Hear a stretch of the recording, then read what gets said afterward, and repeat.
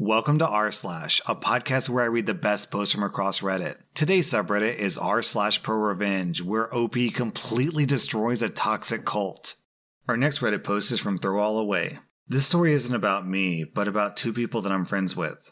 We'll call them Ray and Justin. Some background. Ray and Justin grew up in an extremely restrictive, insular religious community that borders on being a cult. They both read a lot from a young age, even though reading outside of their religion's material was discouraged. And so, both of them grew increasingly skeptical and dissatisfied with their environment due to having this peek into the outside world. In high school, this shared mindset brought them together and they started secretly dating. For context, dating was absolutely strictly forbidden in this religious community. You went straight from single to married with zero in between. So, when Justin and Ray's parents caught them dating, they forced them to get married.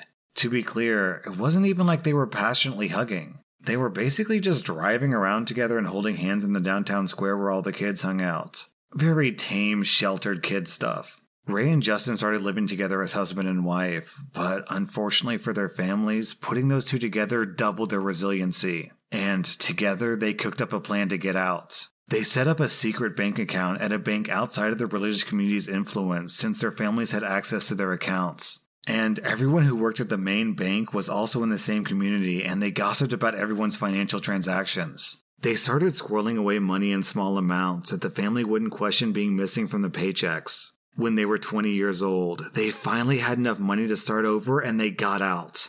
They basically left their house in the dead of night with nothing but what they could fit in their car and uprooted their lives to live across the country. Pretty quickly after they moved, they decided to get amicably divorced since they never wanted to be married in the first place. They still lived together for a while, and basically became platonic roommates in each other's only family. Over time, they started dating other people. Some partners were scared off by the weird relationship between them, but most got it, and understood that Justin and Ray had basically bonded through mutual trauma. I also met both of them during this time and we became close friends. This whole time, both their families and other members of their community were relentlessly harassing them. People were showing up at their house at all hours. And they also had reason to believe that people were trying to steal their identities. Though, fortunately, they'd put a freeze on their credit, so nothing ever came of it. Then, Justin had a bad accident. A really bad accident. He was on his bike, and a car blew through a stop sign without slowing down and plowed right into him. He had to be rushed to the hospital and landed in the ICU.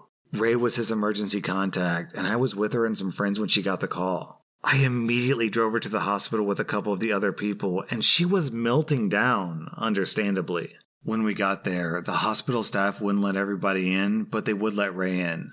She came out periodically to let us know what was going on. Justin wasn't unconscious, but he was totally out of it and didn't seem to know that Ray was there. This was probably just caused by painkillers, but Ray was convinced that he had permanent brain damage, and basically the group of us were just soothing her and reassuring her that it would be fine. A friend of ours who also worked at the hospital stopped by whenever she could to calm down Ray.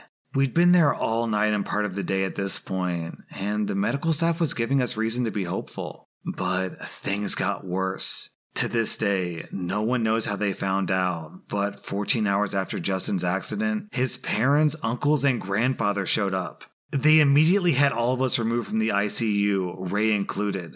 Unfortunately, as his ex-wife, she was no longer his legal next of kin and had no rights against his blood family. At this point, she was absolutely hysterical and inconsolable. She was convinced that Justin's family would hurt him. I'm ashamed to say that the three of us who were there with her thought that she was overreacting. We all knew that Ray and Justin had a really screwed up situation, but it wasn't like his own family would do something to impede his recovery. Ray was getting angry with us for trying to calm her down and tried to explain that, according to their religion, she and Justin deserved punishment from God, and only the greatest suffering could cause repentance and redemption. She said their families embraced this thinking and they wanted us to suffer, because it would prove they did the wrong thing by leaving and suffering would drive them back to the fold.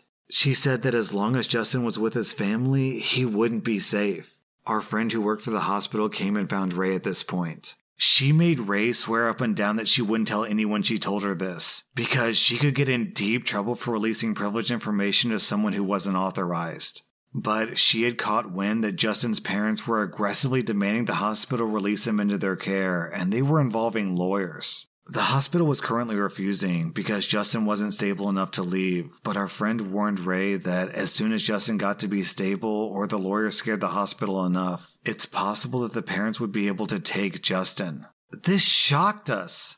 Realizing that Justin's parents were not only willing to remove Justin from the hospital that had saved his life in the condition that he was in, but that they were actively trying to do it made us finally get it for the first time why Ray was going out of her head with fear. At this point, Ray snapped into do or die mode. Convinced that Justin was about to literally die if she didn't act, she decided that she would do everything in her power to start a metaphorical fire at home so that Justin's family would want to run back home and put it out.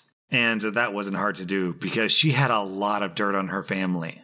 Like a madwoman, Ray started blowing the whistle all over Justin's family. She called the IRS fraud hotline and detailed all the ways that the family business was committing tax fraud. She submitted a tip to the Bureau of Alcohol, Tobacco, and Firearms about how that same family business was illegally selling firearms without a license and without following any of their proper protocols and was knowingly selling guns to convicted felons. She reported one of Justin's uncles for owning several guns as a convicted felon.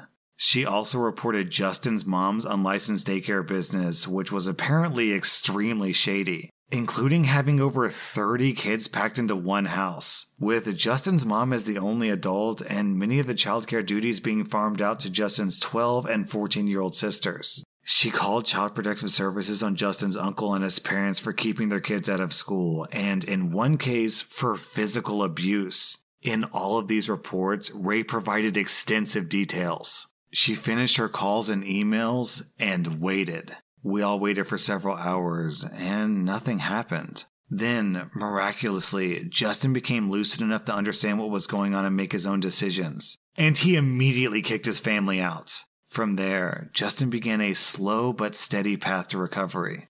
In all the relief and excitement to see Justin on the mend, we'd almost forgotten about Ray's campaign of desperation. Until a couple of weeks later, when the screaming voicemail started pouring into both of them. First, their family business was being investigated by the IRS. Then, the daycare was under investigation. At first, Ray felt a little guilty, but then she was like, you know what? No regrets. They would have killed Justin. From what they've been able to piece together in the year and a half since this happened, the business has gone over and the daycare has been shuttered. The uncle is 6 months into a new 5-year prison sentence for firearm possession. Child Protective Services investigated, which completely scared the family, but nothing really came of it, which is especially sad in the case of the cousin being physically abused. That said, the parents are now too scared to keep their kids home from school. And with the unlicensed daycare shut down, the mom isn't exploiting her daughter's labor anyway, so she has no incentive to keep them home.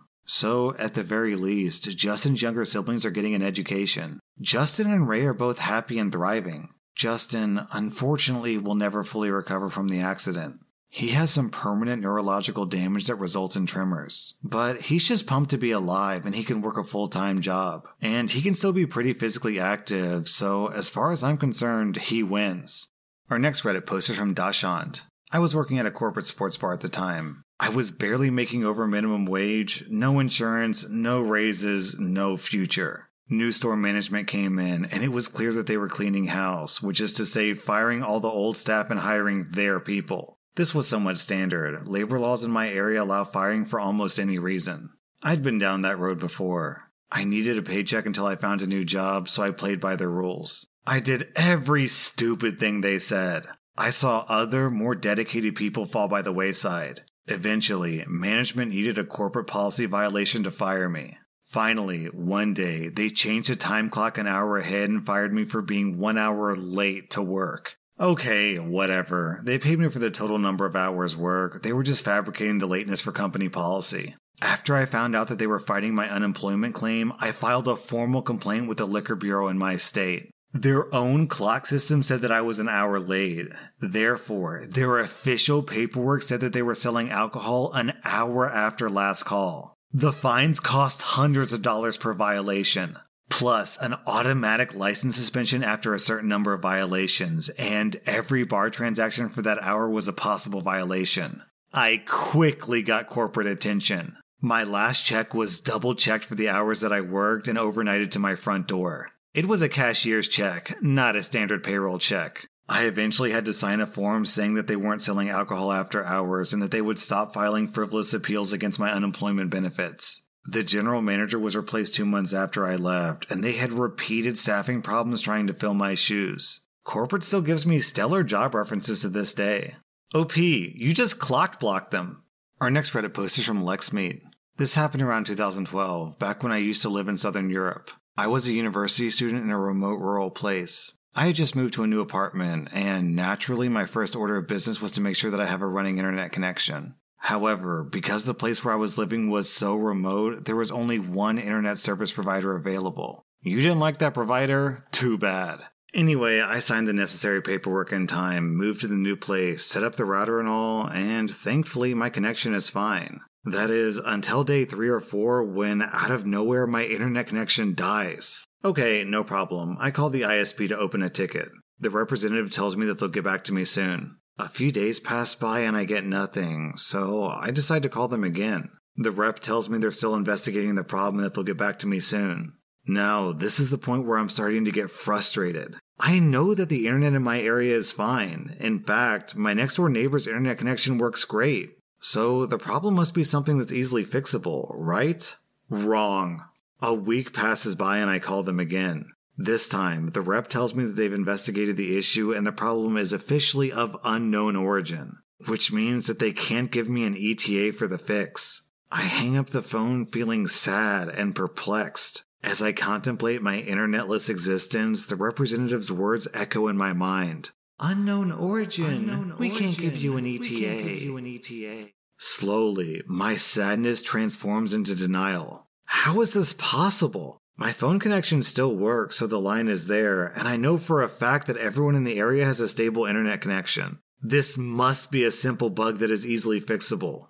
This can only mean one thing. Some idiot hasn't been doing his job correctly. My denial turns into anger. How dare they tell me that they can't give me an ETA? This should be illegal. What if my job depends on my internet connection? Not to mention that internet access is a basic human right. They're denying me my rights by not giving me an ETA. At this point, the issue stops being about the internet connection. It's about the principle of the matter. As a human being and a customer, I'm entitled to an ETA. I call the ISP again, and I try to explain my flawless reasoning. No luck. The poor representative who listens to my rant tells me that the only thing that I can do is open a new ticket. Shocked by my own inability to define my fate, I accept this offer and hang up. And then, a magnificent idea is born. Since the only thing that I can do is open a new ticket, then this is exactly what I'm gonna do. From that point on, I was calling my ISP provider 2 to 5 times per day. Each time, I was telling the representative the same thing. Here's the issue. I know that there are multiple tickets with my name on them already, but I want you to open a new one. Most of the reps were pretty amused by my story. Everyone complied. A month later, yes, a month passed without the issue being fixed. I get a call from the regional tech executive of the ISP. It goes something like this. In the middle of this long, angry rant, the executive says, "You must stop opening tickets. You're flooding our ticketing system." At first, I was shocked at how aggressive the executive was. He was clearly one step away from starting to call me names, and I knew the only reason this didn't happen was because the calls were recorded. And then I got a visible, glorious erection. You see, my friends, this is the point when I realized that I was winning. Well, are you going to give me an ETA for a fix? We can't give you an ETA. The problem is of an unknown origin. Then I guess I'll just keep opening tickets. The executive hung up on me. To cut a long story short, this exchange renewed my passion for crushing the souls of those who had wronged me. So I kept opening tickets at the same pace for another 30 to 40 days. I estimate that in the 70 days it took them to fix this issue, I opened more than 250 tickets. One day my phone rings. It's an ISP representative who says, "Is this Mr. OP? Your problem's been resolved, and everyone here is talking about you." Indeed, on that same day my internet connection was restored. The funny thing about this is that I had internet this whole time. Remember my next door neighbor? She was kind enough to let me use her Wi-Fi password since day one. So I haven't run into any issues with companies lately, but I know that if I ever do, I can just publish a video on my YouTube channel explaining the problem and asking all of my fans to submit tickets on my behalf. When that day comes, I'm pretty certain that they'll resolve my issue very quickly. That was r/ProRevenge, and if you like this content, be sure to follow my podcast because I put out new Reddit podcast episodes every single day. I put out new Reddit videos every single day.